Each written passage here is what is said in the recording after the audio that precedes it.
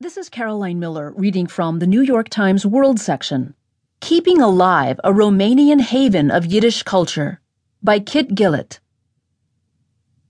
Just a few minutes on foot from the bustle of downtown Bucharest, the State Jewish Theater, down a small side street in the Romanian capital, cuts a forlorn figure.